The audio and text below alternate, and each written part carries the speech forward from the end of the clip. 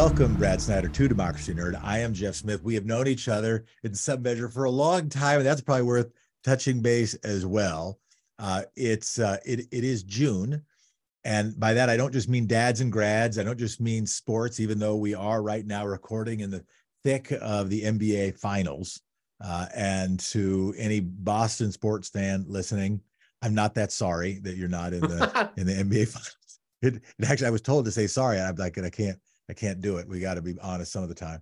But it does mean it's Supreme Court decision time. The last chance that we spoke, we got a little bit into this. Previously in these series of interviews, we had Michael Waldman, the head of the Brennan Center, on his new book about the new decisions released in June of last year. And in this past month, the court has already ruled that the Environmental Protection Agency can't actually protect the environment vis-a-vis wetlands, or at least is severely limited its abilities to do that.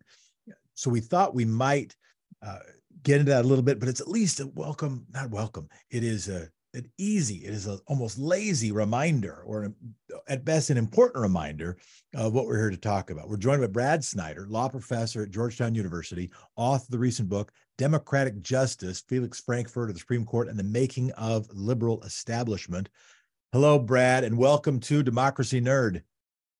Jeff, I am so psyched to be here and talk with you about the Supreme Court, particularly on this day, where it's like a rare day where I'm actually surprisingly happy about a Supreme Court decision, where the Supreme Court today has struck down an Alabama redistricting plan as basically diluting the votes of minority voters 5-4. And, it just, for so long, the Supreme Court has played this kind of anti-democratic role in our society. And that's really what my book's about. It's about a guy named Felix Frankfurter, a justice on the Supreme Court, who was supposed to be this liberal savior when he was appointed by Franklin Roosevelt in 1939. And his colleagues on the Warren Court thought that he was this liberal lawyer who turned into a conservative justice. My book says that's not true at all. What Frankfurter understood was that the Supreme Court is an inherently conservative institution, and that we should not rely on the Supreme Court to solve all of our problems. We should rely on things like the Voting Rights Act and the Civil Rights Act of 1964. And, his faith was in Congress and the president and not the court. And I think Frankfurter, by many measures, has been vindicated, right? He told his liberal colleagues, we're not going to have a majority forever. And there hasn't been a liberal majority on the Supreme Court of the United States since Earl Warren retired in 1969, before you or I were born, right? So, I think Frankfurter's prophecies come true. And his protege, Alexander Bickel, a famous law professor at Yale, said that judicial review is anti-democratic and a deviant institution in American democracy, and by large measure that's true, right? And that's truer today than it's been almost ever. So today is kind of the anomaly day, or the upside down day, where the Supreme Court actually does something to promote democracy, right? And plays a democracy enhancing role rather than an anti-democratic one. But it's basically the exception that sort of proves the rule. The fact that the New York Times is going crazy over today's decision, this is what the Supreme Court should be doing, but it doesn't.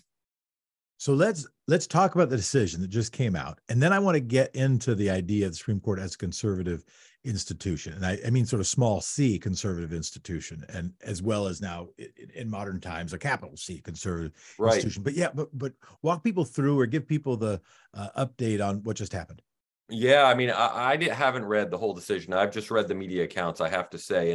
And basically what happened is a court ruled, a lower court of 3 judges ruled that Alabama's Black citizens had all been basically cracked and packed, which in voting rights terms means they'd all been kind of shoved into one district, right? One congressional district, to dilute their power in the state. And at the very least, there should be one other district that is majority Black, so they can be represented in the United States Congress, rather than all sort of cracked and then packed into a single district, where it's really diluting their representation in Congress, right? And gerrymandering is a problem for both political parties, but racial gerrymandering is something that's been going on since Felix Frankfurter has been on the court. And the Supreme Court ruled 5-4 with Brett Kavanaugh and John Roberts joining the 3 liberal justices that this was basically a racial gerrymander, and that they have to go back to the drawing board and create. And I think to create a second Black majority district, it was measured, right? Because Kavanaugh and Roberts were measured, but it was not a win for the Alabama redistricting plan that put all the Black residents in one kind of majority Black district. It was a loss for those folks, and it was a win for Black voters in Alabama. And they did not do any damage to the Voting Rights Act, and people feared that they would do some damage to the Voting Rights Act, and they did not. So that's today's decision. I think the bigger question, Jeff, is why is the court a small c conservative institution, as you put it? I think it's always been backward looking and not forward looking. You know, from your law school experience and your experience clerking on the Ninth Circuit, that the courts rely on precedent. Courts rely on history. Courts rely on tradition. Just the mere fact that most Supreme Court decisions are based on precedent, past decisions, that means they're going to be backward looking and not forward looking. And judges tend to be older, right? Those judges tend to have a different set of worldviews than sort of a median voter might have. And so, I think for those reasons, courts tend to be small c conservative, and Frankfurter knew that based on his own life experiences in the political arena. And I want to, 2 other factors occur to me, and one of them I might even be stealing from you, but the first one is, it overlaps with your statement where they're older. It's not just they're older in age. Joe Biden is older, but their time of political accountability, their time when their politics were even part of the analysis of their selection, is itself a lagging indicator. Like you can think of Supreme Court justices as a lagging indicator of the politics that were happening at the moment that they were appointed, or at the election that happened most recently prior to when they were nominated. And that's not always a perfect guess, right? Earl Warren ended up having different politics than maybe were predicted by his appointing authority. And that's been true of Justice Souter and a bunch of other justices. But nonetheless, you have this sort of lagging indicator piece. And the other piece is that when, and I'm trying to think, was this Waldman? I think this might have been Waldman. When the Supreme Court ends up wielding significant power, when they end up really diverting from both precedent and or public opinion and or sort of the arc of the moral universe, it has seemed to, in important times, yielded significant voter backlash. And I don't mean like people are grumpy and like write mean letters. I mean that it can build movements that end up trying to turn the tide of the entirety of American politics. And everybody in this phone call would be in favor of Brown versus Board of Education. And we know that helped birth even the fundamentalist homeschooling movement, right? Helped birth that much of the right-wing economic movement that was shaded in economics, but was not very well disguised racism even then.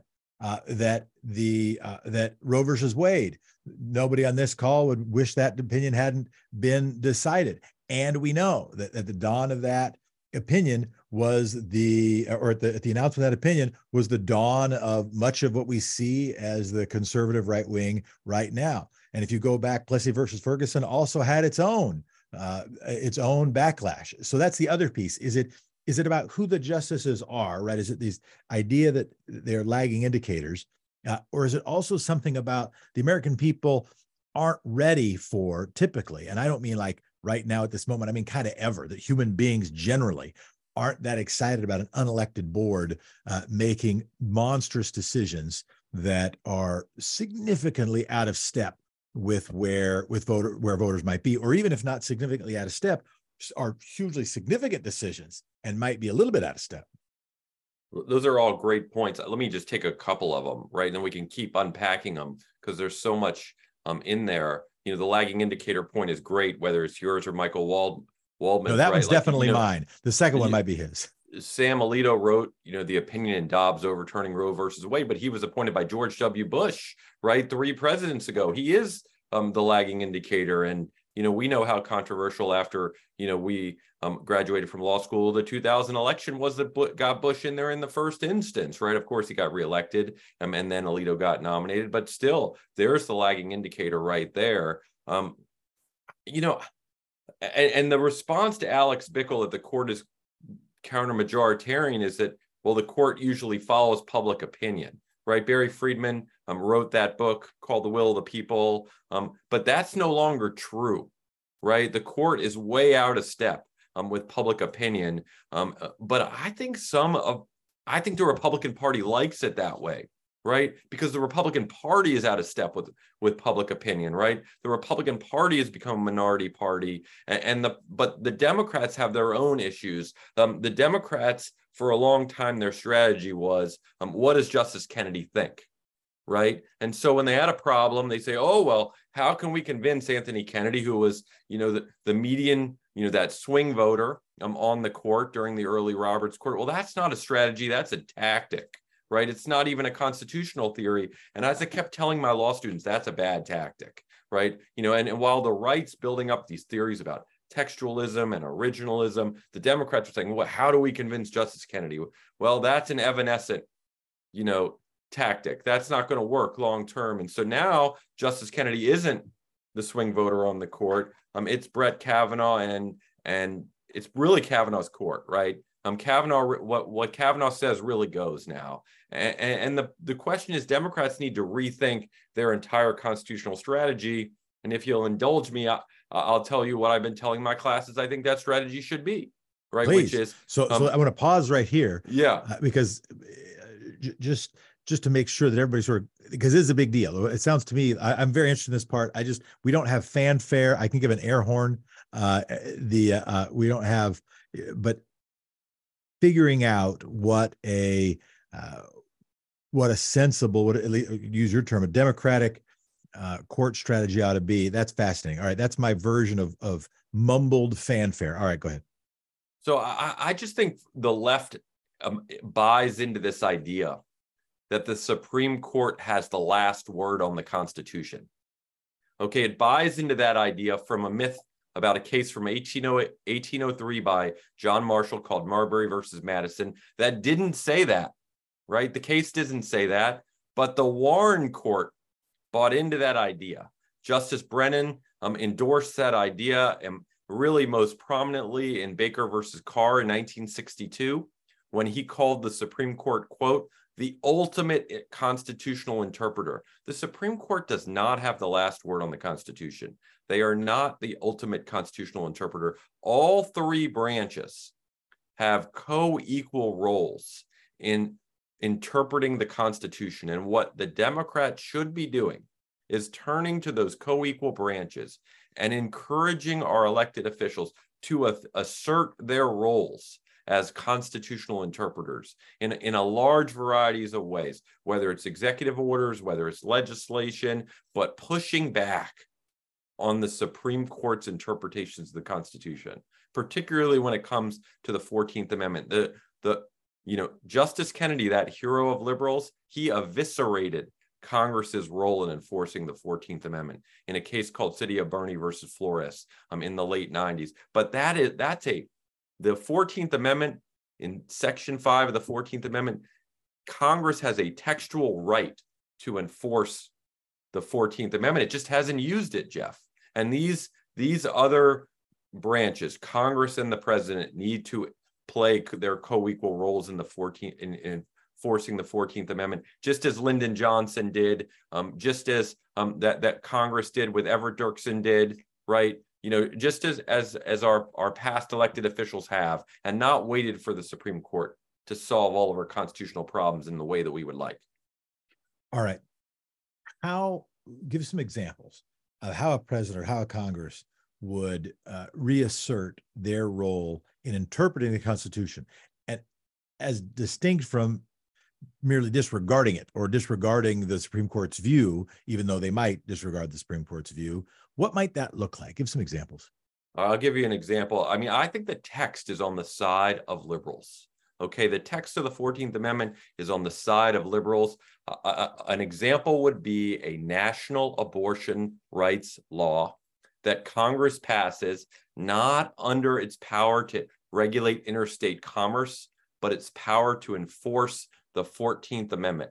And that would say, look, we are making an interpretation as co-equal constitutional interpreters that we believe that there is a right for women to choose whether or not to have a child. And so we're going to use our powers under Section 5 of the 14th Amendment to pass such a law. So that would be one.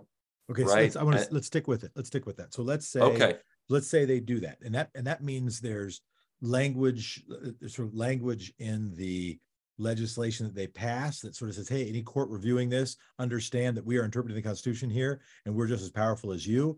And we think that impacts what a court says. Or then if the court disagrees with that, we'd say, well, we're doing it anyway. And we're asking the executive branch, we're asking states to continue to follow or ask I guess it would be asking the executive branch, asking the enforcement arm to enforce the law, even though the Supreme Court says otherwise. Keep taking that steps down about how that. No, I'll keep taking it down the road. Let's say they pass my abortion rights law, right? That after, up to the third trimester, any woman in the country has a right to an abortion. And after that, the states can regulate it, right? Approximately the way that Roe versus Wade, or at least Planned Parenthood versus Casey, laid it out. Let's say the court strikes that new law down, Jeff. Well, then the next move by Congress and the president could be, we're going to take away the Supreme Court's appellate jurisdiction to hear any cases involving abortion rights. Congress has the power to decide which cases the Supreme Court of the United States hears. It's done it in the past. In the Bush administration, they tried to take away the Supreme Court's right to hear cases involving detainees, right? It can be done, right? So so that's a way of signaling to the Supreme Court, hey, we don't like the way you're interpreting abortion rights, so we're going to take away that right. And we're going to lodge it in instead the DC Circuit as the court of last resort, instead of you guys. That's what happened in the detainee cases. And I think the left is perfectly capable of that, and saying, we don't like your constitutional interpretation. And particularly as it comes to Section 5 of the 14th Amendment, where the text says we have a co-equal role in enforcing it. So let's say that's let's go back a step, and and now we are imagining this world where Congress is more majoritarian than the Supreme Court. And I think at this moment, it's hard to say otherwise. If we think about the most small d democratic institutions, how would you rank them?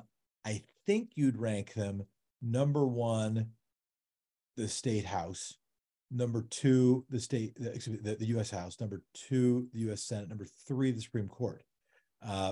If I'm wrong about my ranking, tell me.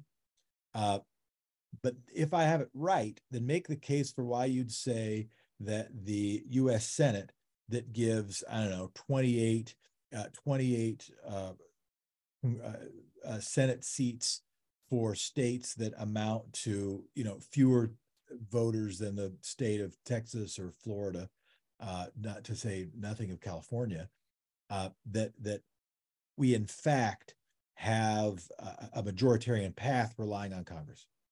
Well, you're totally right. This is Sandy Levinson of the University of Texas's point that we have an undemocratic constitution, that the Senate, by apportioning 2 senators per state, is inherently undemocratic. But I just think if Democrats run on this issue of abortion rights, that's a winner, right? Yeah. That even with the deck stacked against, right, the majority in the Senate, I'm with your rankings. I don't know where I would put the presidency because of the Electoral College, right? I think I'd put the presidency maybe behind the House, but in front of the Senate in terms of being majoritarian. But still, even with the Electoral College, even with gerrymandering in the House, even with 2 senators per state that gives the population of New York State the same amount of senators as, say, the people of Wyoming, right? Which is completely crazy, right? But even with all those problems that are inherent in our system, when the president and the Congress fail to exercise their 14th Amendment powers, right? It's like when muscles that become atrophied, Jeff, and this has been going on for a really long time. I'm not just going to blame it all on William Brennan, right? When the Congress, and these guys are heroes, when they passed the Civil Rights Act of 1964, the Kennedy Justice Department made a huge mistake. They said, we're going to pass this under the Commerce Clause because we know we can get a 9-0 decision if we pass this law under the Commerce Clause. And a great constitutional law professor at Stanford named Gerald Gunther says, you guys are screwing up here.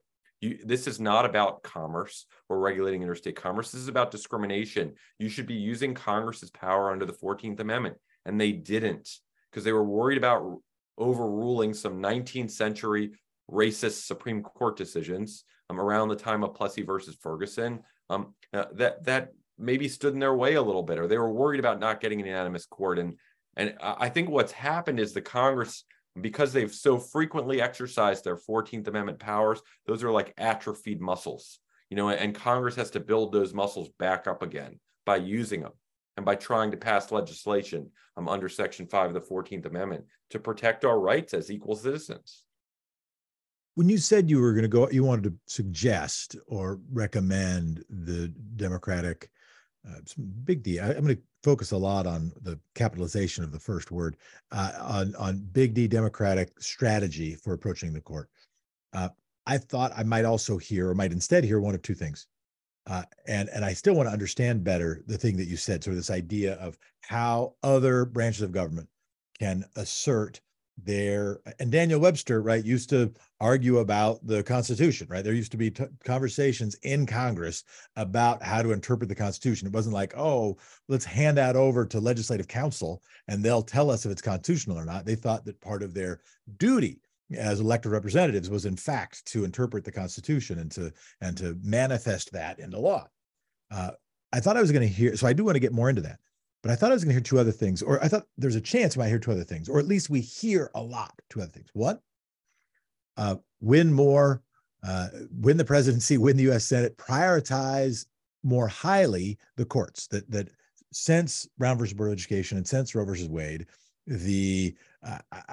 I would say most meager, I would say the most, even the most venal, the certainly the most racist and the most sexist elements of our political power in our country have built power and trained their voters to care deeply about the composition of the court. So even if they don't love who the president is, even if they have, and that enables them to give standing ovations to Donald Trump as evangelical Christians in full view of how this person has lived his life, what his worldview appears to be, what his sense of morality would be defined by, even them.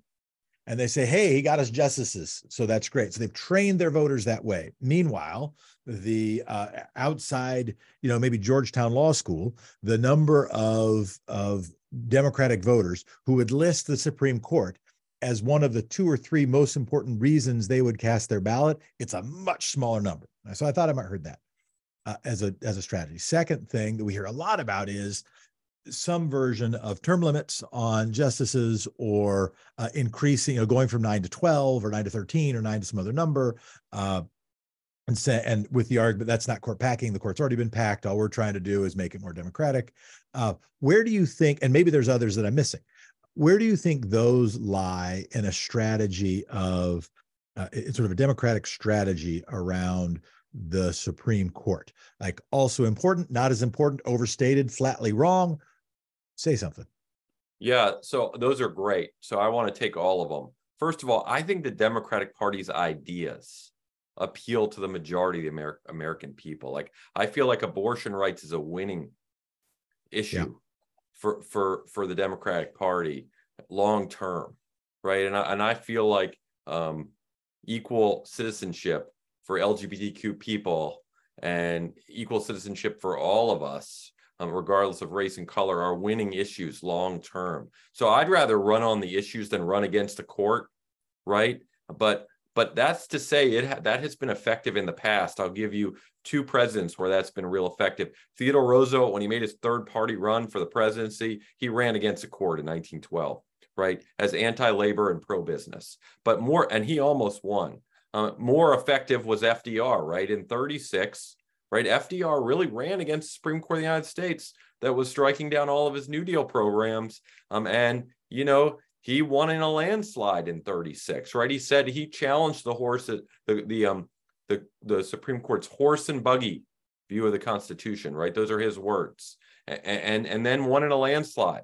So I think it's possible, right, to run on the court. But I think you're right, Jeff, that Republican voters just care more about the court institutionally. I think they have more faith in that institution than the Democratic institutions who do their bidding, in part because their ideas have no traction in majoritarian politics, right? So they see the court as recently, their only outlet, right? As far as increasing the size of the court goes, let's stick with what you just said for a moment. So, yeah. First of all, agreement, like the George Will, before, I think it was before the Kavanaugh appointment, it was 5, 6, 7 years ago, did an interview where he was explicitly calling for, and I think his book actually said it, I just didn't read his book, explicitly calling for essentially renewal of a Lochner era in the federal court system, right? It's basically making your point that we don't trust majoritarian institutions. We think that the will of the people will do things like pass overweening environmental protections, pass overweening middle class protections. We need a set of mostly dudes in robes saying, no, we're going to limit people's rights and we're going to limit the power of democratic institutions. So yes to that. I don't go though so far as to say, therefore, let's not focus on the court. But even though I agree with everything I heard you say, because I'd put it this way, I think one of the advantages of not running against the court, but working to train one's movement, build it as a precept of the movement. Training sounds too paternalistic, but because so much of this comes from the bottom up and the middle out. But infusing within the movement a prioritization of the federal court system is that then the issues are always on the ballot, right? You go to a given congressional seat, and maybe even, heck, Joe Manchin, right? Hard to say that hard as environmental activists to go out there and, champion Joe Manchin's reelection to the U.S. Senate, right? Hard to do that on any number of issues that as a Democratic voter.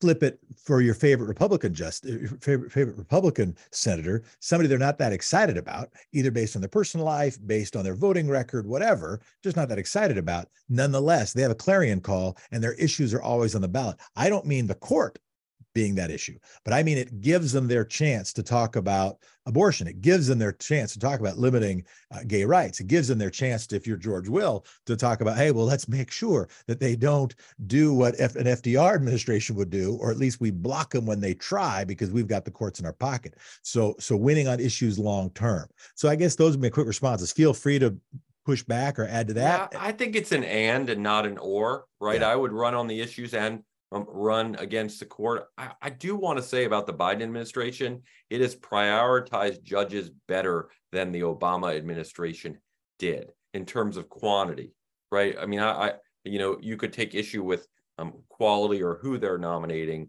but certainly, so I think they're really prioritizing quantity. They're also really prioritizing diversity, right? Where you had a Trump administration that was predominantly appointing white men to the bench. And then you have the Biden administration really trying to fill as many vacancies as possible, while they have the majority in the Senate. So I do think that in that instance, the Biden administration is prioritizing the courts and is trying to signal to Democratic voters that the courts are important, and that I think that's one of the reasons to reelect Joe Biden. He did a great job on the court.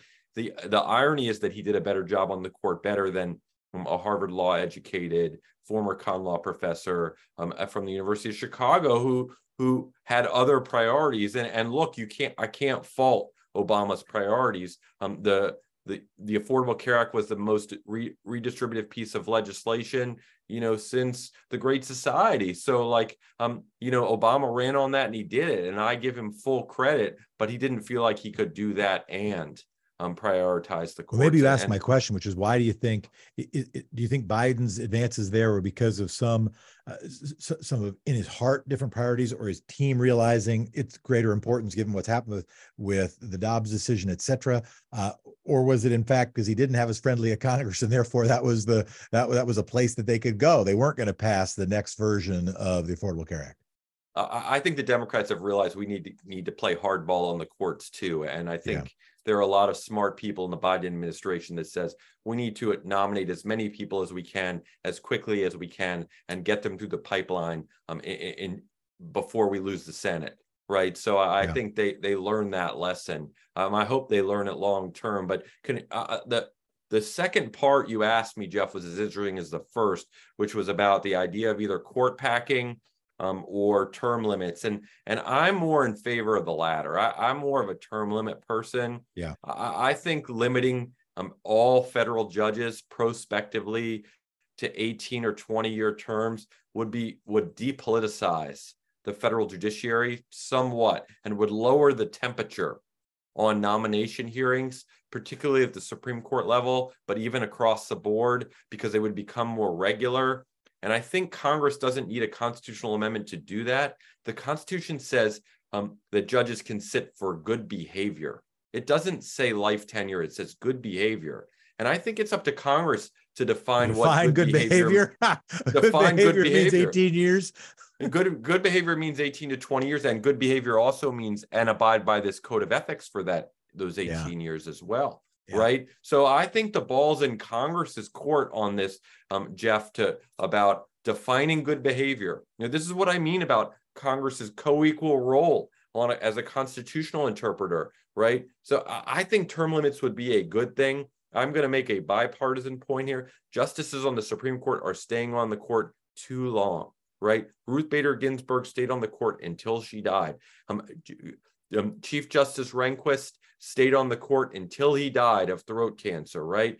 We don't want justices doing that, right? The game now, Jeff, is to appoint justices who are in their 40s to the Supreme Court of the United States, where they have no real life experiences outside of sitting on a court of appeals for a couple of years before they get on the court. I think that's really bad. I think some of our best justices had a lot of really rich life experiences in other branches of government and in state government, and can bring that to the bench, on the Supreme Court. So I think term limits would do all of those things, and it would prevent these nomination hearings for justices from becoming circuses and kind of these zero-sum game affairs if we knew that there was going to be more frequent turnover on the bench.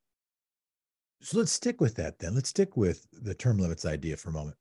I heard another proposal, another term limit proposal, which is essentially what I'm sure you've heard of too, which essentially you still have lifetime appointed federal judges, but they rotate, right? You only get to be on the and their argument was, so their textual argument was, it's Article 3, it's the judges, both the Supreme Court and the inferior courts, shall hold their offices during good behavior and shall at stated times receive for their service compensation which shall not be diminished during their continuance in office.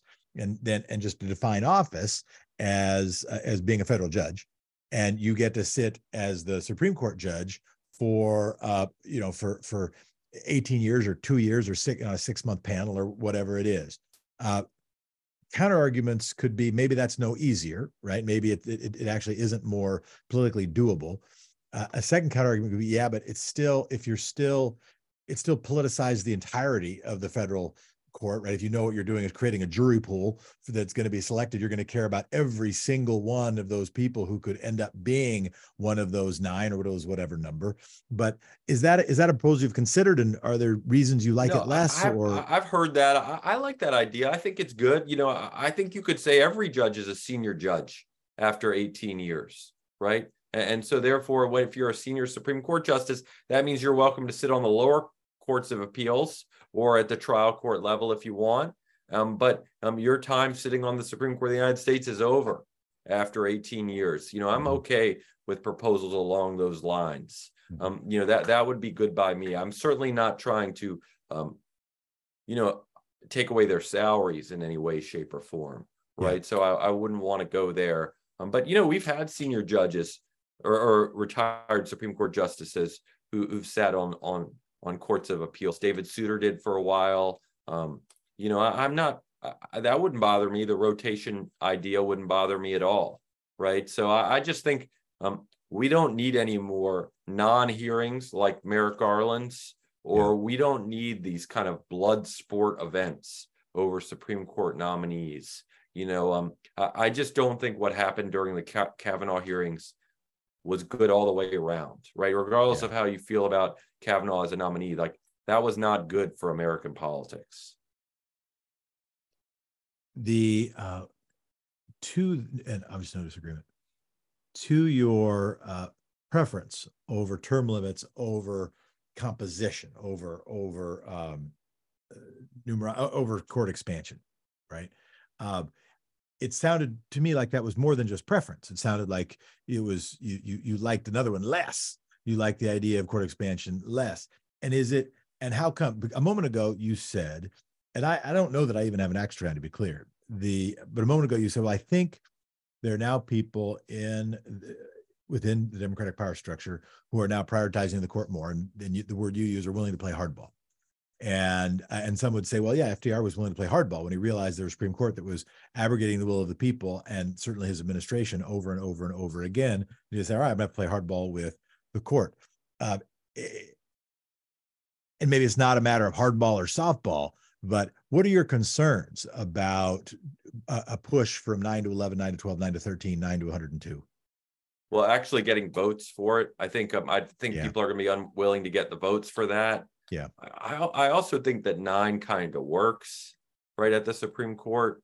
I think it's been there I think it's what Akhil Amar at Yale would call one of those unwritten constitutional rules, right? We've had it since shortly after the Civil War.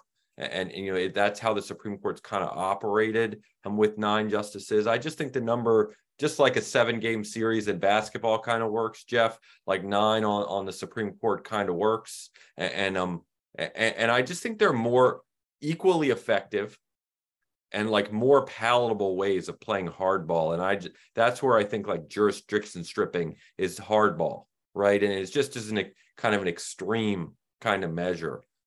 Term limiting federal judges, or at least making them go senior, right? Is a kind of hardball, and I think it's more palatable to the kind of voters, and I think it would be easier for Democrats in the House or the Senate to vote for something like jurisdiction stripping or term limits on judges than it would be to increase the size of the court. I just think that's a tough.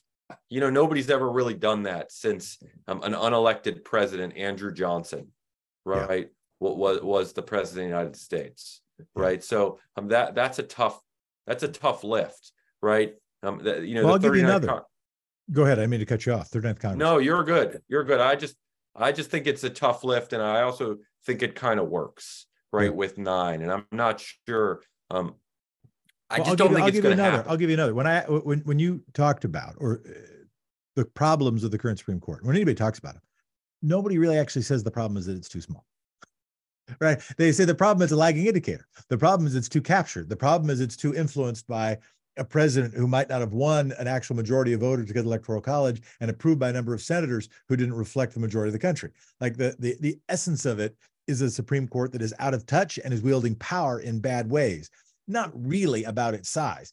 And if you then have a solution, which really kind of what you're doing is saying, well, this would give us our chance to appoint a few more and therefore have a temporary balancing. That's not a permanent balancing. It would then just be more justices would be a problem in the future, right? Or like more slots that suffer from the same dynamics. That's totally right. You said it better than I could. I also think as Democrats, capital D, we've outsourced our democracy to the Supreme Court of the United States, right? This is the Justice Kennedy idea, right? When we thought DOMA was wrong, we didn't ask Obama to repeal DOMA, the Defense of Marriage Act, right? We ran to the courts and we ran to Justice Kennedy to get him to strike it down, and he did. And some of that's our Democrats' own fault. I know Democrats hate when I say that, and my students on the left hate when I say that, but it's true. right? We thought, oh, we've got 5. Let's just go solve all of our problems that way, right? Well, I think there are other ways to solve the problem. We've got 2 other co-equal branches of government that are co-equal to constitutional interpreters. Let's use them rather than pack the court from 9 to 12. All right. I want to get back to Frankfurter, and not Okay. merely to walk through. We can, of course, but we won't be able to read the book, right? Sometimes we go deep into Right. points from the Right. book, but Right. if we have a chance to leap from there to modern stuff, not for the sake of it being modern, but for the sake of it being a window to discussions that are happening Yeah. now, Yeah. and as a teaser, because we want people to buy the book. It's a number of other things. So the first thing we've been dealing with is, what is the Frankfurter era, and what is your expertise there? How does that inform our current understanding of the judiciary? And your point is essentially that that Frankfurter, who was viewed maybe as a turncoat, was actually manifesting judicial humility, and he thought the judicial humility was in fact not only the right thing to do morally, but the right thing to do strategically if one were trying to strengthen a sort of pro-social democracy. Right? That's how I sort of take your point. Totally right. Wait, well, let me stop you right there. That was Please. part of it. But he saw judicial restraint, just to reformulate your idea, as a liberal constitutional theory, right? That if we left the elected branches, the states, Congress, and the Senate and the presidency to their own devices, by and large, with one big exception, and that's race in the 14th Amendment. But except for race in the 14th Amendment, he said if we left the elected branches alone, then we would have more liberal results than not. And he was thinking about things like minimum wage laws, maximum hour laws, things he fought for hard in the teens and the 20s, right? The right to unionize, right? These were, the right not to sign yellow dog contracts, forbidding unionization as conditions of employment. These were the things that Frankfurter worked really hard for legislatively, both at the state level and the federal level, once FDR got into power. And he said, look, you leave these elected branches to their own devices and they'll look out for working people. But if you let the Supreme Court just wield the Constitution like an anti-regulatory axe, right, that's just going to lead to conservative results. So judicial restraint is a liberal constitutional theory. And Frankfurter's, I think what he deserves credit for, and what I said he deserved credit for in the book, was he adapted the judicial restraint of his heroes, Holmes and Brandeis, neither of whom was really great on race, and say, wait a minute here, it can't be judicial restraint all the way down. We have a group of people in this country who are totally disenfranchised, and that's Black people in the South, and we need to enforce their 14th Amendment rights because they're unable to have a voice in our government. And so that's why Frankfurter was at the forefront of the move toward Brown versus Board of Education from the 40s on. It's why he hired the first African-American law clerk, William T. Coleman, who graduated first in his class at Harvard Law School and became Ford's Treasury Secretary, right? So, this is Frankfurter's move, right? Judicial restraint is a liberal constitutional theory, but adapting it to protect the rights of racial minorities. And Frankfurter also, of course, had Lochner in his immediate rearview mirror, right? This was not something that, it was even weird when we first heard it. Certainly when I first heard in law school, what are we even talking about? Why even call it like this case? It wasn't anywhere in my awareness. It had not been covered in high school or even college, social studies as a public school kid for me. And of course, to the people in law school, it was like, oh yeah, this is, everybody knows what we're talking about. For him, he definitely knew what they were talking about, right? He had lived through that, and for him, sort of wielding of judicial power, the most important examples during his earlier life, during his, as the point you make, the story you tell, is during his life in law school. That's the freaking problem, is justices acting like kings. They weren't doing that to benefit Black people. They weren't doing that to benefit women. They weren't doing it because the majoritarian elements of the racist South were too much wielding power in the United States. They were doing it to make sure that oligarchs could stay oligarchs. They were doing it to make sure that the arc of history didn't bend anywhere. You're totally right. It was this anti-regulatory Supreme Court of the United States. Lochner versus New York, which struck down a maximum hour law for bakers, that came down during his second year at Harvard Law School, right? That's like Bush v. Gore for you or I, Jeff, right? Which came or down. Dobbs for I would say kids, for people in law today, school right now. for Dobbs for law students today. It was his worldview that the Supreme Court was anti-labor and pro-business and anti any kind of regulation that might favor working men and women. Another big theme, not just theme, heck, it's in the title of the Frankfurter legacy, is not merely his legacy as a justice who votes or who writes, but as a leader, as a connector, as a relationship wielder, as a movement builder, as an establishment former, that he spent a significant portion of his life kind of building up, identifying his role as lifting people up, whether it was the treasury official that you mentioned, whether it was who was a top law student and one of the early black, did you say the very first black graduate? So Frankfurter mentored the first black Harvard Law Review editor, Charles Hamilton Houston, the second black Harvard Law Review editor, William Hastie, and then the third black Harvard Law Review editor was William T. Coleman, and he hired him as a law clerk when he was on the court. But Jeff, you'll love this, right? Frankfurter's message, he was a professor at Harvard Law School for 25 years before he joined the court. His message to these Harvard law students, he would have loved you, by the way. He said, don't go to a New York law firm. Don't go to a Washington law firm. Don't go to a Chicago law firm. The highest thing you can do is serve the government, is public service. And so he's grabbing the arms physically, literally, to these Harvard Law Review editors. He's like, don't go work at Covington and Burling in Washington. Don't go work for Cravath in New York. Go work for Justice Holmes next year as a law clerk. Go work for Justice Brandeis. And then after you're done, go work in the Wilson administration or go work in, the Hoover administration. He didn't matter Democratic or Republican. He wanted the best legal minds of their generations in government. And he preached that message for so long. He preached the same message to his law clerks.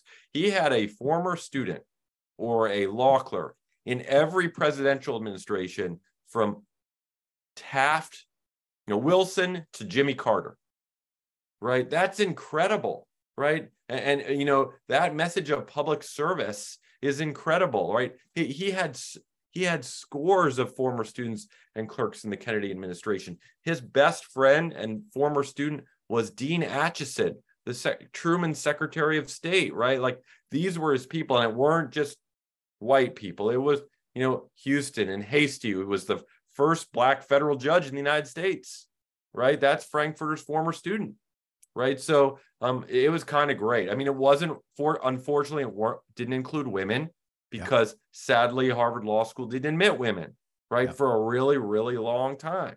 And Frankfurter would have been a better judge had he taught women. Sorry about that, Jeff. Frankfurter would have been a better judge had he taught women. And there were a few decisions I would have liked to have had back. He famously turned RBG down for a clerkship near the end of his time on the bench. A Harvard law professor came to him, Henry Hard, said, hey, you should hire this woman. She's transferred to Columbia for a third year, but she has a really good record, but I leave it up to you. And Frankfurter said no. And he gave a bunch of phony baloney reasons why he said no. What were phony baloney reasons? Well, he had a heart attack a few years before. Yeah. And Henry Hard had explained in the letter, which I have. I showed it to RBG when she was alive, by the way, Jeff. I had an audience with her in chambers, and I said, have you ever seen this letter from Henry Hard? She said no. And she read it. And, she was like the king of uncomfortable silences, right? She didn't say a lot of words like you or I do. She just paused and she sat there. And I said, well, what do you think? She said, typical white male chauvinism. But the reason was one of the things, and this is true. So Frankfurter just had a serious heart attack. He was in the hospital for a while. And his doctor said to simplify his life. At the time, Ruth Bader Ginsburg's husband, Martin, had testicular cancer and they had a young child. And he said, and Frankfurter's response to Hart was, I can't have a woman with a husband at home dying of cancer and a young child. I just can't have that additional stress in my life.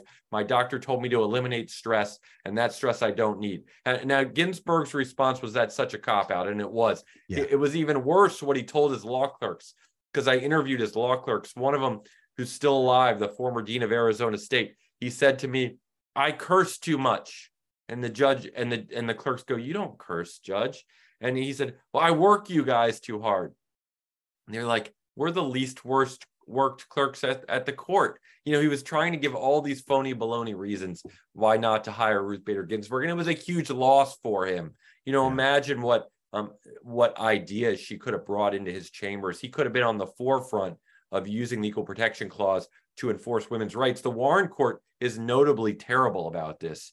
Justin Driver of Yale Law School wrote an article called "The Constitutional Conservatism of the Warren Court," and Exhibit A for them is the Warren Court's rulings on women's rights. It was just terrible. Imagine if Ruth Ginsburg had been clerking on the 1959 term Warren Court, pushing to enforce the 14th Amendment to protect the rights of women. It would have been amazing. And impacting that whole culture, right? Just Totally. Her relationships impacting the worldviews of the other clerks and the other justices. No doubt. Just as I benefited from clerking with you, Jeff, right? On the Ninth Circuit, right? It was fun, right? And you learned as much from your co-clerks as you did from your own judge and from clerks in other chambers. That's one of the beauties in being in a courthouse with a lot of really smart people. I thought that was, one of the great experiences of my life doing that. Yeah, likewise. And to people listening, Brad was probably the best of us, or certainly one of them. No.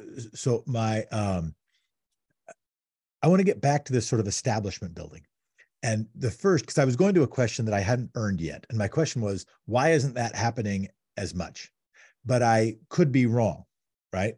And it also could be, oh no, it was just because Frankfurter was kind of anomalous, and he was kind of one of one. But as a law student, I wasn't getting grabbed by the arm and saying, "Go serve," right? There was a little bit of still of a culture in it. Like, that was a good thing to do among other students. And there were professors that would, of course, been in favor of it. And there was absolutely the public interest law, like wing of the public interest law kind of organization within the school. So that absolutely existed. But in terms of influential professors themselves, right, I didn't feel, and I had Larry Tribe, right, and I didn't have a sense from him of like, hey, don't go take a job with Wachtel. Instead, you should go to do this, right, because you're made for more important stuff. And it did feel that the dominant pressure was to do the most prestigious thing. The definition of the most prestigious thing was the highest paying thing, and the highest paying thing sure as heck wasn't government work. So the first, but that's, again, just my experience, right? And I recognize that the experience of a white male in our era is different than the experience of a white male 50 years prior, right? It's different in some good ways. I don't necessarily mean personally beneficial, but like culturally beneficial.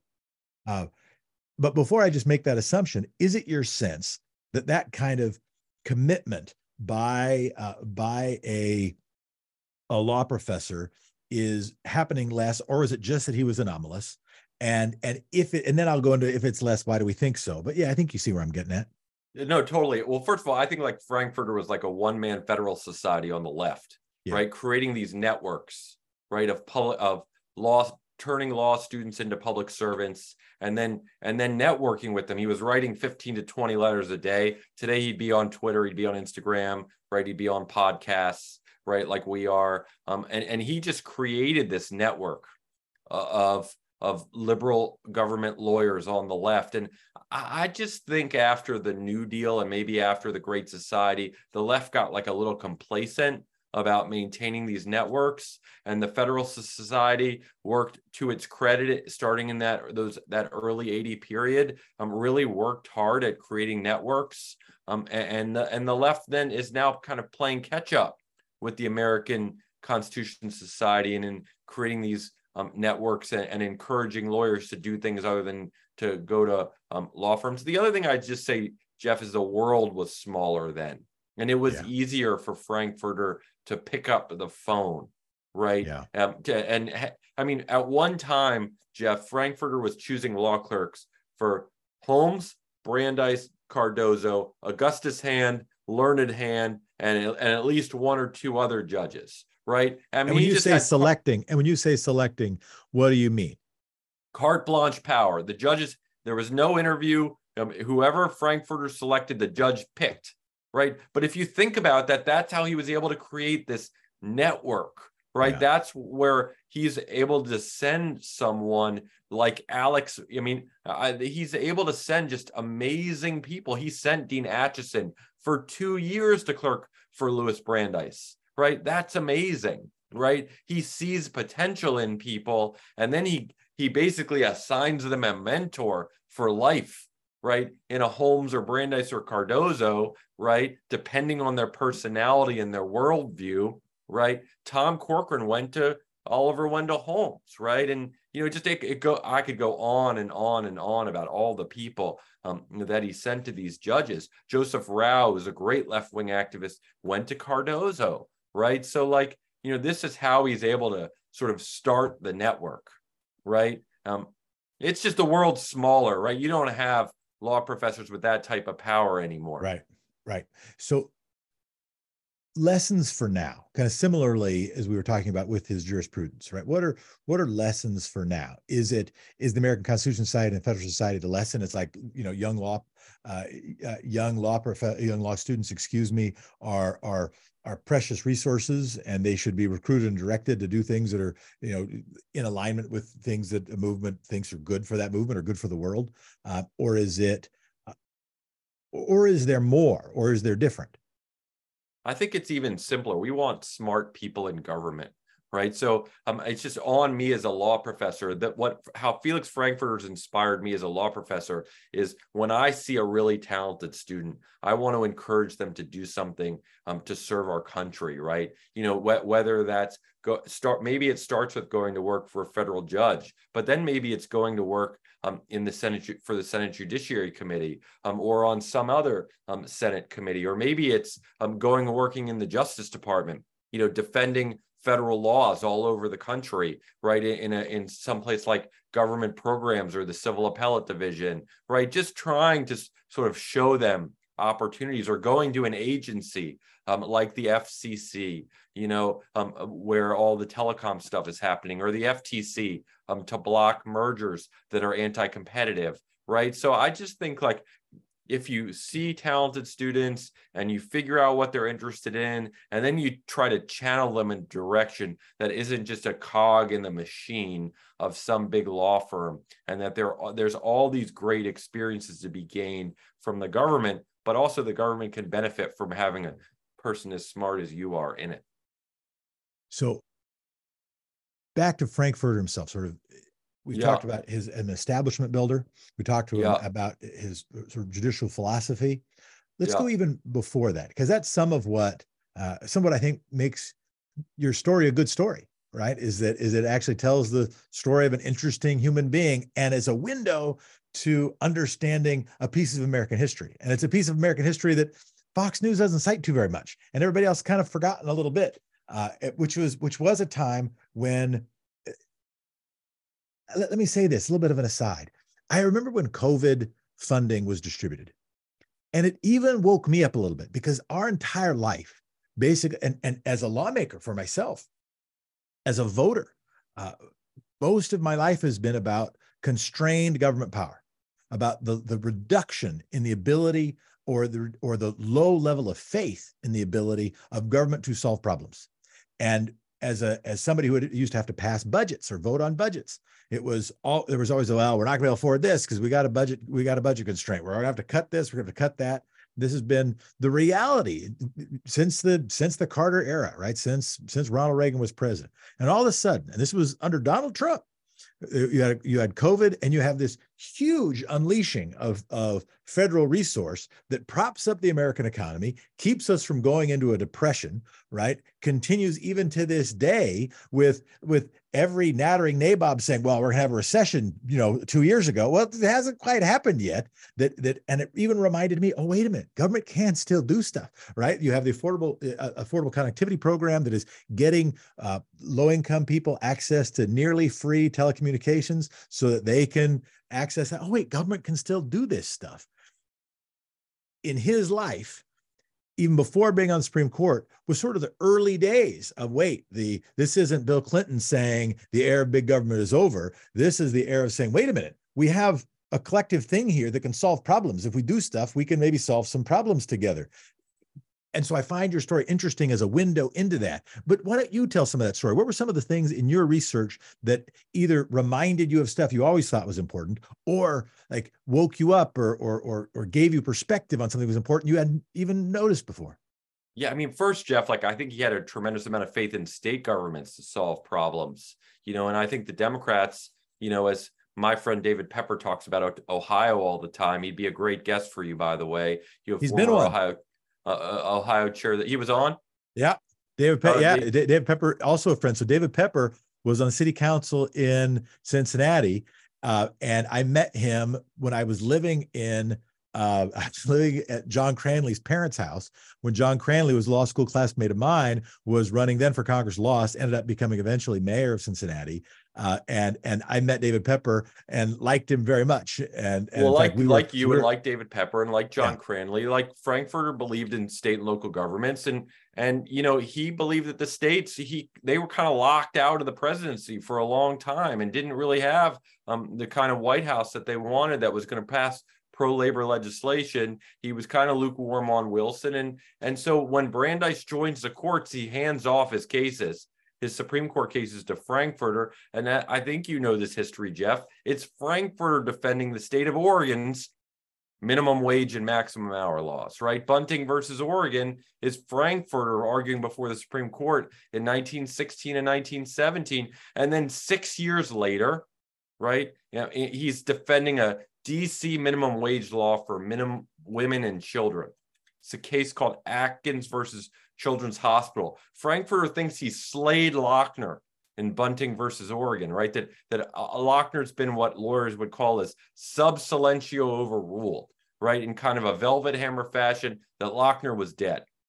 Well, in Atkins versus Children's Hospital, Frankfurter loses 6-2, and the court strikes down the DC minimum wage law and says that liberty of contract is the rule and the constitutionality of state laws is the exception, right? And Frankfurter says, I'm done, right? He says, I'm done arguing before the Supreme Court of the United States. He becomes one of the Supreme Court's biggest critics. But instead of just getting discouraged, he's writing articles attacking the court and the New Republic, but he throws himself into federal electoral politics. And, he backs Robert La Follette in the 24 campaign. La Follette loses. Walter Lippmann's like, you threw your vote away. And he said, Walter, my focus is on 1944, not 1924. He backs Al Smith, the first Catholic candidate of a major political party in 28. Smith gets destroyed by Herbert Hoover. Walter Lippmann, who I hate, by the way, he's a terrible person,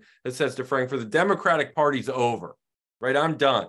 And Frankfurter says, no, the Democratic Party is going to be the liberal party in this country, right? There were liberals and conservatives in both parties at the time. He says, and the leader of the Democratic Party is going to be the newly elected governor of New York, Franklin Roosevelt, who won Smith's home state when Al Smith, the former governor of New York, lost it, right, in 28. And so Frankfurter becomes Roosevelt's advisor as governor. And that's when Frankfurter sees, state governments, when they have someone like Franklin Roosevelt, even during the Great Depression, can do great things with regard to workers' rights, criminal justice reform, hydroelectric power, right? These were all the types of issues Frankfurter was advising Governor Roosevelt on, and that just continued when Roosevelt became president. The only problem with my story, Jeff, is that Frankfurter didn't stop advising Roosevelt once he joined the Supreme Court of the United States, and he was crossing ethical lines like crazy in ways that he shouldn't have, and he should have never been sitting on. He basically installed the Secretary of War before Pearl Harbor, Henry Stimson, his longtime mentor, and then kept voting on all these War Department cases like Korematsu, like Ex parte Kirin about Nazi saboteurs. He should have never been sitting on Japanese internment and Nazi saboteurs cases. He was advising the War Department at the same time he was sitting on the cases. It was insane. Today, he'd be impeached in a hot second. So, that's the bad part of the story. But like I told it, and I criticized him for it. It was crazy. Yeah. And one of the things that makes your story compelling, because it also gives you a window on how government was working in those days, right? And in part, it's even related to the thing you were saying before. It was kind of a smaller world. Picking up the phone and calling somebody to make something happen, that's kind of stuff that happened. And in fact, Frankfurter helped build the momentum for a structure of processes where that kind of thing wasn't the way to do it anymore, right? Right. And even what we're seeing now with a rise in oligarchic power is sort of, oh yeah, if you avoid government structures, if you avoid public structures, if you just do things based on handshakes and wealth, and then Donald Trump is your president, Elon Musk is your high priest, then you can avoid things like due process, etc. If we were clickbait artists, which either means if I were doing a different job or maybe if I were better at my job, we might highlight this, we might headline this as the most dangerous man in America. Because according to you, and not just you, but J. Edgar Hoover called Felix Frankfurter apparently the most dangerous man in America. And I just think it's fascinating, and maybe that should be our title for this episode. Why did J. Edgar Hoover name Frankfurter that?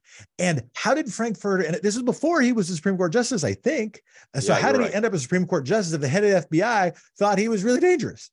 It's unbelievable that you highlighted that. So after the Palmer raids, which is after World War I, Woodrow Wilson's Attorney General, A. Mitchell Palmer, said, I'm going to round up all the radicals and anarchists in this country. I don't care if I violate their due process rights. I don't care if we violate their Fourth Amendment rights to illegal search and seizure. I'm just going to lock them up and deport them all.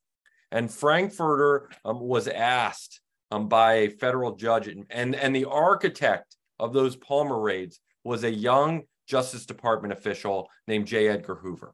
So those raids were largely carried out by Hoover.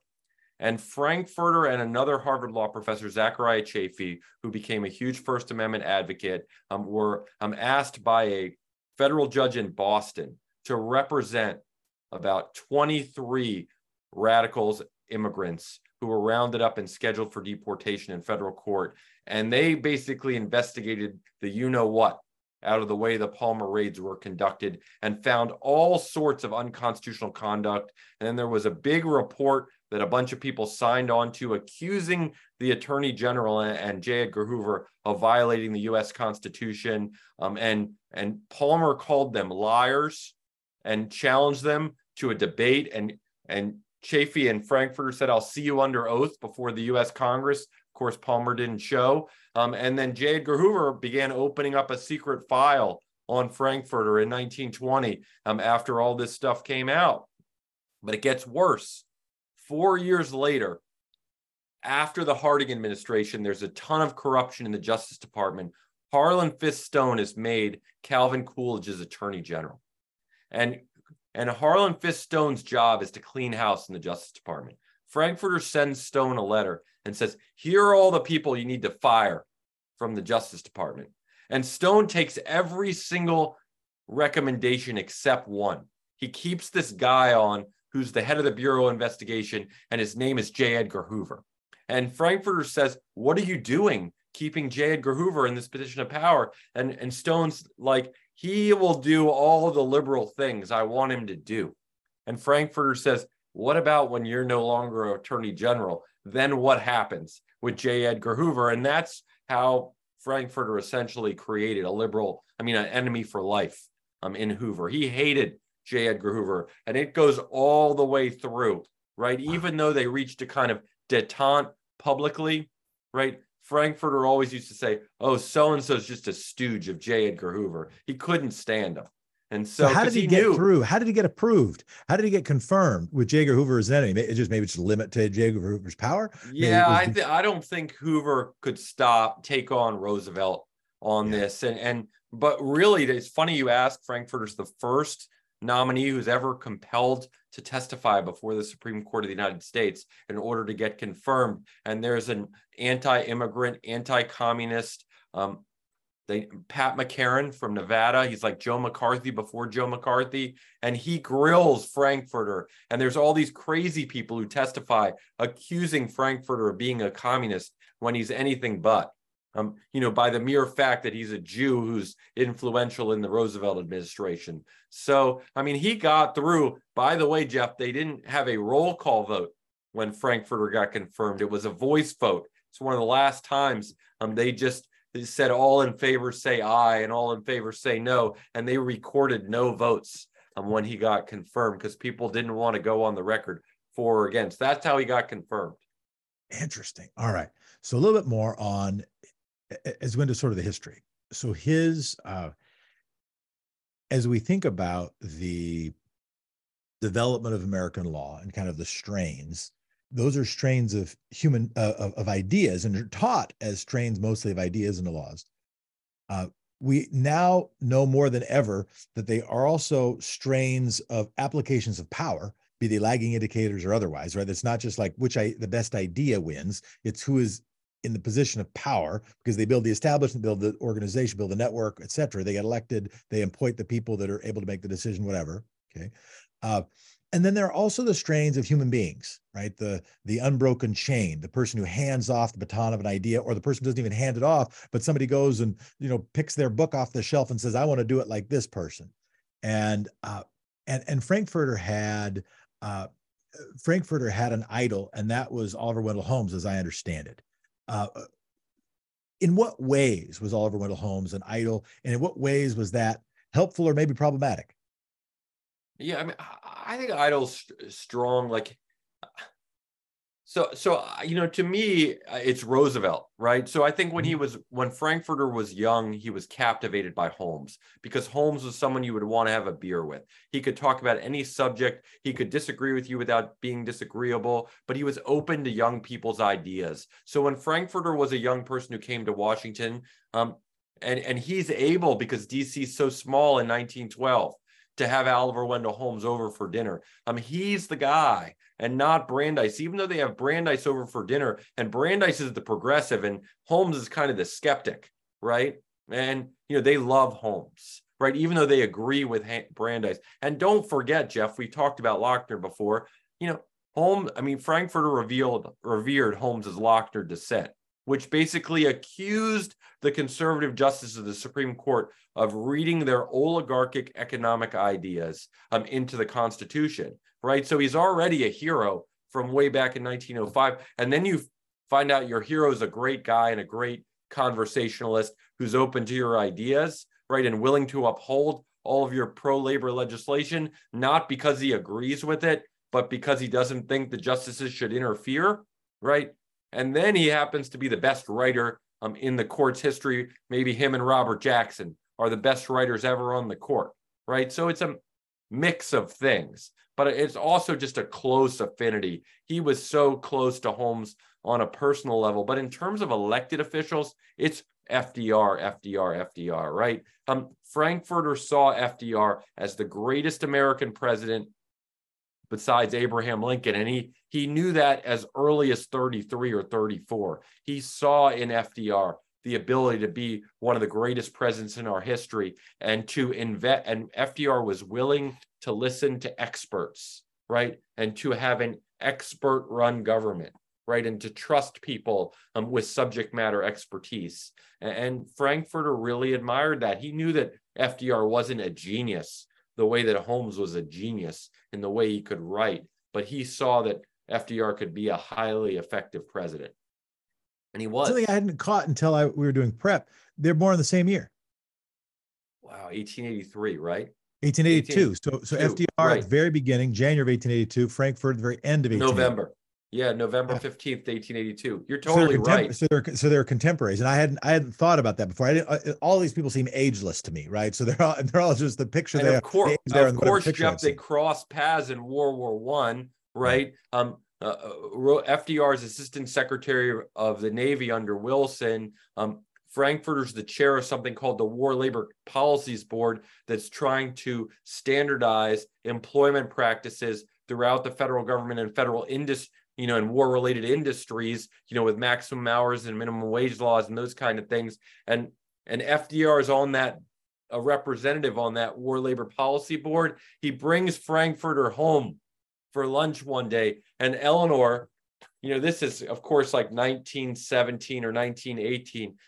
She writes in a letter to her mother-in-law, an interesting little man, but very Jew. That's what she writes about him. And so, he ends up becoming great friends with both Eleanor and Franklin, and stays at the White House on the regular in the 30s before he joins the court. But they will go way back, right, is my point, right? They'd been through all of the big battles against big business, going back into the teens. So he knew, he saw the greatness in FDR, particularly when he became governor of New York. What was his view? And I think about this and the attack on from even pre-Nixon, but certainly Nixon, and then maybe more popularized and more of as a battle cry in the 80s and after, was sort of the liberal elite. But this is kind of what we're talking about, right? A group of people who weren't the economic elite, weren't the most powerful people, but then worked in part. I mean, FDR was born rich, but a lot of these guys weren't born rich, but worked hard to figure out how can we solve problems publicly. And then they get derided and marginalized and say, oh no, this is a liberal elite. This is why poor people, some of you all ought to be voting for oligarchic politics, because these people are actually in power. And I sort of think about the liberal elite every time we hear about the relationships between, as you sort of at Harvard, and they say, okay, we're at this fancy school. Let's go get some people, some other smart people to go do some stuff that's good for people. And they get derided for the liberal elite. And I just find it interesting. Brandeis, what was his view towards Brandeis?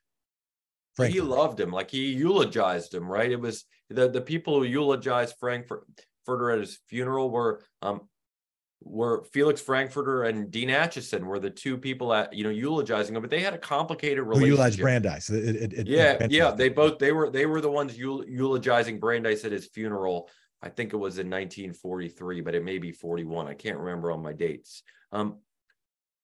But Frankfurter's relationship with Brandeis was a little complicated. They were both progressive in the sense they were pro-labor, they were anti-big business, they had some different views economically. What complicated their relationship is Brandeis was a multimillionaire. He'd been a big-time lawyer in Boston.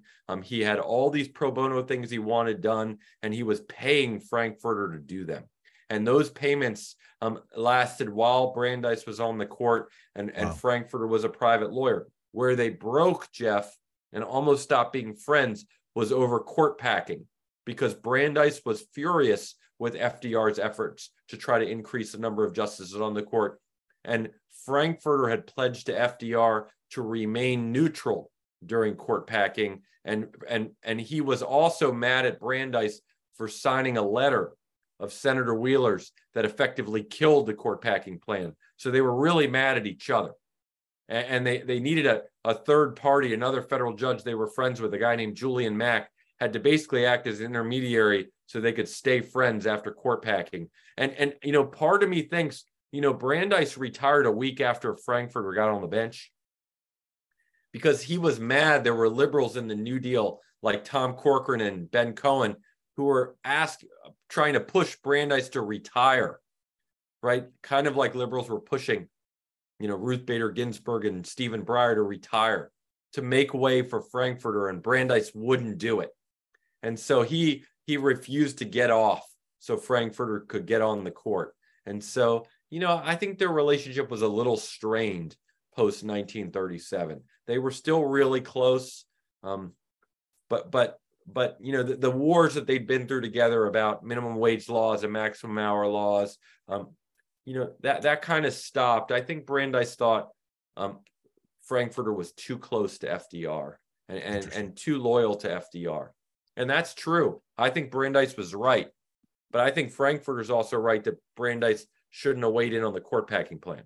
The focus of the book, of this portion of the discussion, obviously been on Felix Frankfurter. But when we do these discussions, we're also sort of interested in the author, right? And I imagine you writing this, coming in with certain motivations for why you wanted to, things you already knew, hypotheses you were testing.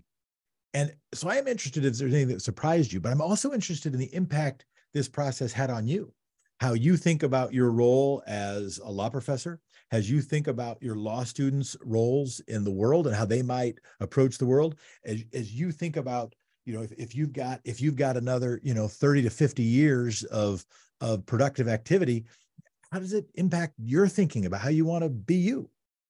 Yeah, I mean, Jeff, I went to a different law school than you did, and the law school I went to put the Warren Court on a pedestal. And some of my most brilliant professors, had clerked on the Warren Court and just, told you stories about Justice Brennan and Justice Marshall and Justice Harlan and all the great Warren Court justices. So I just had this kind of the court on a pedestal from law school, and then Bush v. Gore happened, Jeff, in 2000, and when they short-circuited Florida's recount in the 2000 presidential election, and my kind of worldview of the Supreme Court was shattered, and I had to start rethinking what I wanted the role of the Supreme Court to be in our democracy. And so I think this book really helped me rethink the role of the Supreme Court in our democracy. And it helped me realize that the Warren Court did some wonderful things, like Brown versus Board of Education, like, just fighting for racial justice when before 1964, no other branches of government were really fighting for it, right? And I give the Warren Court a ton of credit for that, but they also did a lot of really bad things, like, this idea of judicial supremacy, this idea of the Supreme Court is the ultimate constitutional interpreter. I see that as a negative legacy of the Warren Court. So I see the Warren Court's legacy now as a result of this book as kind of a mixed bag. The racial justice stuff was great, right? Creating a kind of all-powerful Supreme Court was not so great, right? So I think that's what the book really taught me, and it's changed the way I teach constitutional law to my students. It's kind of less court-centric, and I do try to show my students that the other branches of government play a co-equal role in interpreting the Constitution and are equally powerful, and that we should be using that power under our constitutional system. So that's what I think the book taught me. And I think Frankfurter had a faith in democracy, in our institutions other than the Supreme Court of the United States. That really helped me it restored my faith in those institutions. And then just the way that he mentored his law students and his law clerks tried to make me a better mentor to my students at Georgetown, and help them, show them that there's a different path than just spending 5, 10, 15, 20 years at a big corporate law firm, and that there are more important things in life than just making a lot of money. And that one of the greatest things you can possibly do is serve your country in the federal or state government. Wonderful. To amplify and maybe add one thing, the faith in democracy, the commitment to building institutions, to building public structures. Something else you said earlier was that big D democratic power was maybe tactical, but not strategic. What occurred to me from this conversation, something I've learned in this conversation, was even this idea of judicial restraint. Like during our formative years, that was a rhetorical cudgel used to go after Roe versus Wade, used to go after what they would call liberal judicial overreach. So when you and I were being raised, that argument seemed like a Republican argument. That argument seemed like an argument. It was like saying states' rights. You can say states' rights, and what you actually mean is, let's make sure you can do feed-in tariffs so that local people actually have a chance to make money if they put a solar panel on their house, rather than just deferring it all to some private electricity company. You can have states' rights and local rights, et cetera, that don't just mean or mean precisely different than be racist. But this idea of judicial restraint, I mean, it seemed like a dog whistle for bad stuff. And so what this has helped me do is realize, oh, wait a minute. Very often we can confuse the argument for a principle. That the rhetorical flourish, the persuasive point, in order to build power, in order to undercut the liberal thing, in order to build the fundament that becomes Fox News, et cetera, that we say judicial restraint, but that argument is different than the principle. And from you, it's like, there's actually a real good point to judicial restraint. There's a real good point to a humble Supreme Court. There's that the Warren Court was an anomalous. The Warren Court was an outlier in the story of the Supreme Court. And so, yes, most Yale law professors grew up with that legend. And so they teach that legend, wait a minute, let's not be gnats where we're born in winter and we think the whole world has been cold. That's in fact, understand the onward sweep of history, which another reason why I really appreciate your book as a window of history, or using history as a window to understand what we're up against now. Well, I really appreciate that. What's really gratifying to me is to see all these really bright young law professors, younger than I am and younger than you are, who are really developing this history of judicial restraint. You've got Daphne Rainin and and Nico Bowie at Harvard Law School writing a book about Supreme Court overreach during the 19th century and are really in favor of judicial restraint. You've got Ryan Dorfler at Harvard Law School who believe in judicial restraint as a liberal constitutional idea. You've got Sam Moyn at Yale, same thing, writing about James Bradley Thayer of Harvard Law School, who had it right all along, right, about judicial restraint. And so it's interesting to me that the next generation of constitutional thinkers is viewing the Warren Court just the way you described it, as a fluke, as an aberration. And by taking a longer view of our history, you can see the kind of conservative or even reactionary role the court has played in our history, and that we need to look to other institutions to solve our problems. That was Frankfurter's lesson all along. We just forgot about it because we were winning Supreme Court cases. And as I think about it, it should have occurred to me a bit ago. But what almost anybody would want is restraint by the people we disagree with. and activism with what we agree with. But your point is that if you build institutional constraint, if you build institutional restraint, then you can sort of right size the power of that institution. It could be more appropriate. If it is in fact a lagging indicator, it could be more appropriate and fulfill its constitutional role more appropriately.